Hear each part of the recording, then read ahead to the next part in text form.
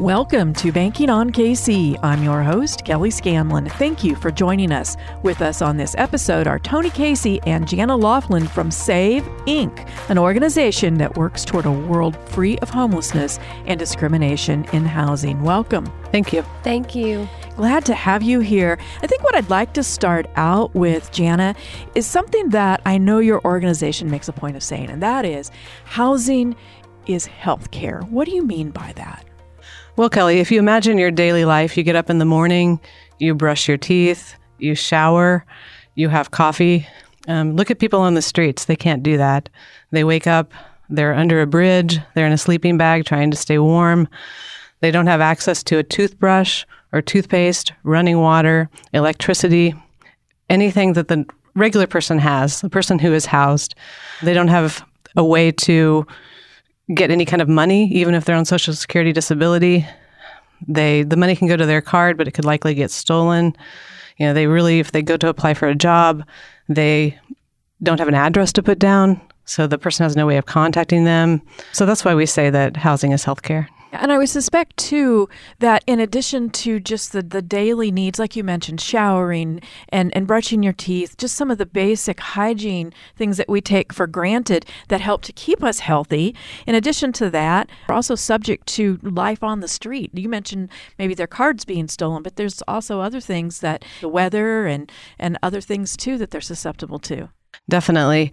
And there are places where they can go to get health care. There's the Beehive at 750 Paseo Boulevard, provide dental services, medical services, meals. So that's a place where people can go. But if they get a prescription for meds, then they're on the street again. And, what if somebody sees them and takes their medication? It's just hard to keep them on a regular regimen. Right. Toni, talk to us about how SAVE got started. I believe it started about 40 years ago almost. So in the 80s, we started as a single building. It was a standalone house where it was the hospice home for those with HIV and AIDS. And then into the 90s, with medical advancements to where people were living longer and fuller lives, we opened our doors to those with other diagnoses. So we now rent and provide vouchers to those with mental health, substance use disorder, as well as HIV and AIDS. What do you mean by a voucher provider? And tell us in a little bit more detail what you mean there. So we provide housing vouchers that clients can take to property managers or landlords in the area and obtain housing. And then I'm the property manager, so we also have permanent housing and apartments available through our company. Tell us a little bit more about the voucher program, Jana. So we work with the Department of Mental Health and also the Health Department, Kansas City Health Department. And the city, they provide us money and we provide the voucher services. So if somebody is homeless, they can call the 211 line and they can do a homelessness assessment. And then they can be put on a waiting list through the coordinated entry system here in Kansas City. And when their name comes up, they can be assigned a voucher. And from there, we can help them find housing, do the inspection to make sure it's safe, decent, and affordable, and get them housed. You have your own properties, but you also help place people in other properties. Is that correct? We have about 900 vouchers total. So we're the second largest processing center in Kansas City, second to the Housing Authority. And we work with a lot of community landlords to provide housing. How do you provide the housing solutions? So in our managed properties, the apartments that I manage, we operate under the Housing First model. In short, is just we have very few barriers and obstacles that someone would be dealing with to obtain housing with us. More frequently, your landlord would not accept someone with certain felonies or who's actively using. But for us, being Housing First, we accept people who may not be med compliant, may be in active use, may have a criminal background that's an obstacle as a result of their traumas that they've dealt with. And we accept more than your average landlord. We also work with people who may not have an income at all. So we're subsidized in the same way that the vouchers are, to where someone would pay 30% of their income and then HUD will cover the rest. But if you're zero income, we will still rent to you. How many people are you serving on average at any given time? Oh, we have about 900 in my programs. I have about 200 permanent residents to include the different programs that we manage. So here we are in 2023. You've expanded to include a lot more people. I know that you have a lot of programs, but just give us an overview, top level, of some of the programs that you operate. We partner with the Department of Mental Health. All the people in our program do have some sort of mental health diagnosis. Dante, who runs the other program, they partner with the health department for people who have HIV/AIDS diagnosis and people who are victims of domestic partnership abuse. And this falls under the voucher. Correct. And then I know you oversee several programs too, Toni. Talk to us about some of those. Yeah, so within our managed properties, we have multiple programs for each building. So the majority of managed properties is permanent housing. So it's just people with our qualifying diagnoses who ideally will live with us forever. But then we also have different programs like STAIR or Stepping Stones, which are university health programs where they're transitional living, residential care. And then we also manage a youth shelter. And we also have a transitional program, if you will, that focuses on families who are addressing financial hardships and obtaining a trade. In addition to the housing, do you provide any counseling resources, life skills, maybe, financial basics, things like that? In my programs, we work in partnership with agencies that our clients are already receiving services through, like Casey Care or SWOPE, Behavioral Health, University Health. But we also have an on-site case manager who does help with maybe paperwork or any life skills that someone may need assistance with. So we also partner with people in the community. We partner with SWOPE Health, Vivint, University Health, Casey Care, anybody you can think of, because we don't have the capacity to have case managers work with us. One of the grants we have through the Department of Mental Health actually got funded for 2 case managers, and those case managers do well-being checks with each person monthly. Sometimes they go out to the house and see how people are doing, or at least make a phone call. In my experience, when people get placed in an apartment, sometimes they're just like, here you go, you have a house to live in, we've done our job, and that's it. Right. But people who have been living on the streets, they want to move their friends in because they're happy that they have a roof over their heads. And they also, sometimes they just don't have the life skills. They want to keep their place clean, but some people who I've met, they don't have the skills. They've never learned how to clean their house. Right. And so we need to partner with organizations who can come in and spend the time to teach them. Yeah, and I heard you say something about the people trying to be reunited, families being reunited. There's probably parenting skills, too, that play a role in them being able to get their children back. And so you help assist with getting those kinds of services for them. Absolutely, yeah. Similar to what Jana said, we work with other agencies in their goals or their treatment plans, and we try to meet our clients where they're at and wherever that may be. Jana spoke on wanting to bring their friends in. We struggle with that too in our managed properties. And because the reality is living on the streets, it's a pack mentality, and then you go into this house and yes, you're housed and that's awesome, but now you're lonely or now you're bored. Yeah, I think giving them that resource and just saying like, hey, we understand this is an adjustment. How can we help you? And then finding those resources for them and kind of being that connection. People who are used to living in the woods, some people really like it. And then it gets cold and then they move into a place and they have their own apartment, but they also miss being out around campfires and, talking to their friends, their buddies. And so it's important to tell them that they don't have to stay in their apartment all the time. Even if they start off spending the night there 2 or 3 nights a week and they go and spend the night at the camp, that's fine. But they have a place they know that can offer them shelter and just basic necessities as a result of your programs. And I think it's really eye-opening to hear what you're saying, because I think a lot of people think, okay, homelessness, get somebody in a house, get them shelter. But there's all of these other things too. And sometimes the things that you're trying to help them with are the reason that they may be homeless to begin with. Yes, Kelly, I just want to say that you just encapsulated housing first. That's our motto, because you start with putting someone in housing, but that is not addressing why they were homeless. The lack of a house, it sounds like the definition of homelessness, but really that's then where we come in and say, okay, what traumas have you experienced that have resulted in your substance use, that have then resulted in your criminal backgrounds that are all hindering you from housing? Or how can we get you med compliant because on the street you've not been able to keep track of them? You truly start with putting them in a house, but that is That's not where it ends. In fact, that's just opening the door. What would you say are some of the systemic causes of homelessness? Healthcare, criminal justice, economy, and education.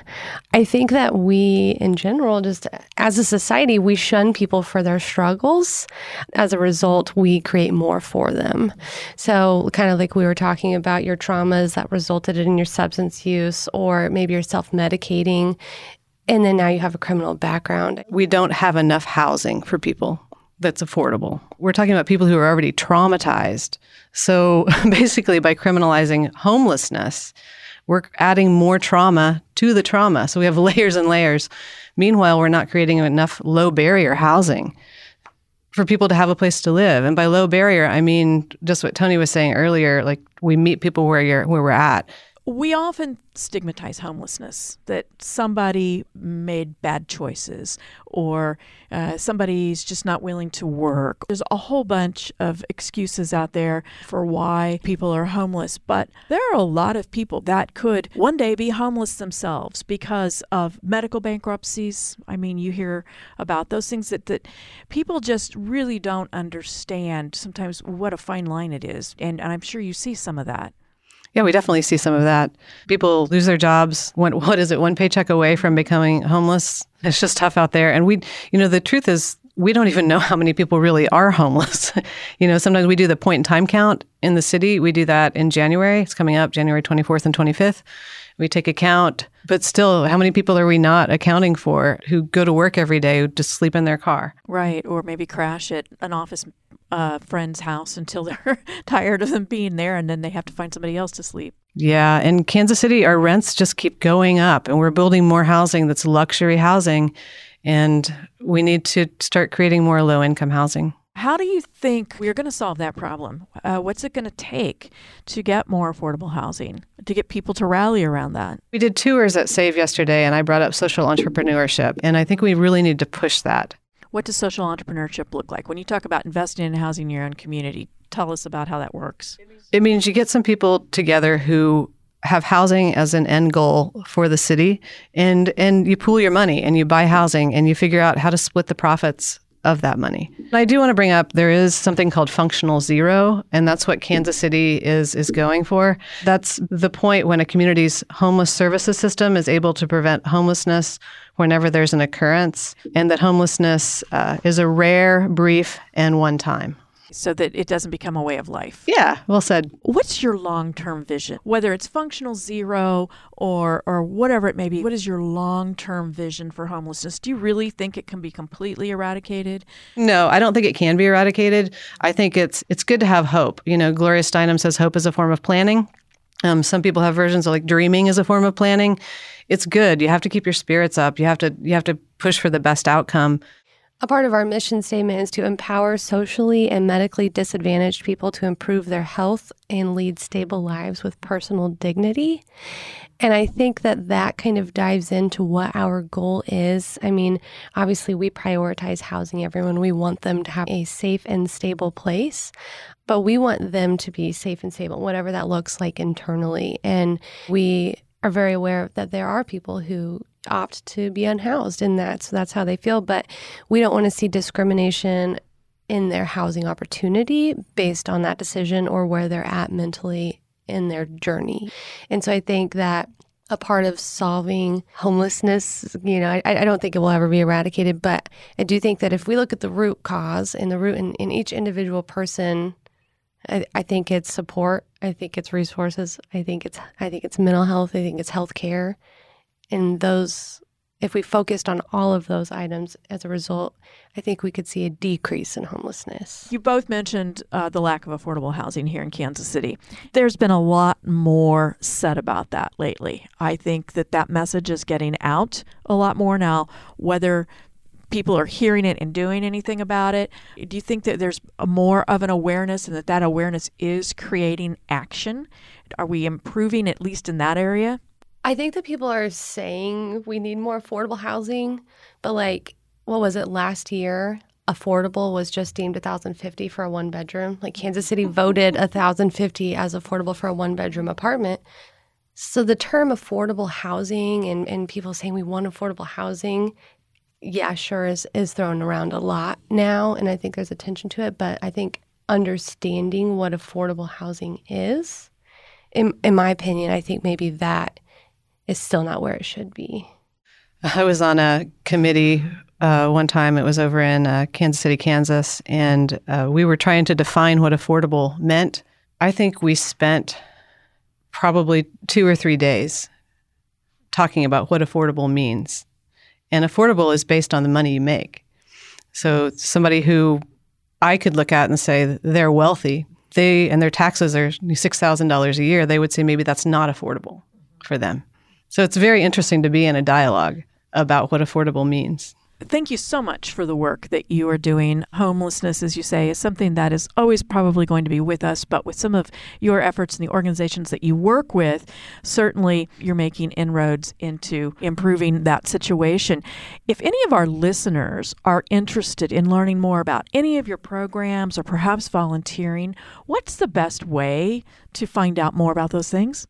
I would say visit our website and look for volunteer opportunities. For my programs, we can always use, we provide something called a welcome bucket that has cleaning supplies, toilet paper, everything you would need to, when you move to a new place to start off a new household. You have things like that you can donate, and then there's probably also landscaping perhaps and services that maybe you have a skill at or just enjoy doing that people can help you with. Yeah, absolutely. Under the volunteer opportunities, we can always use hands on our property. So, okay. Well, again, thank you so much for all of the work that you're doing. I know this is a very big issue. We're hearing more and more about it, and it's not going to get solved overnight. So thank you for your persistence and for your dedication to this.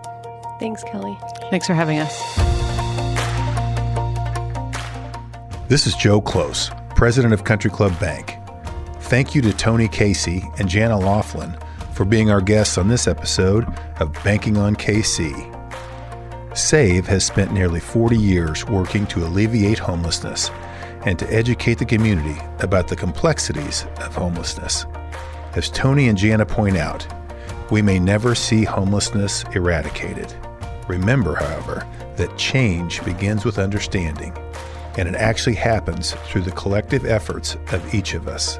So, in whatever ways each of us can, let's work together to build a world where everyone has a place to call home. Thanks for tuning in this week. We're banking on you, Kansas City. Country Club Bank, member FDIC.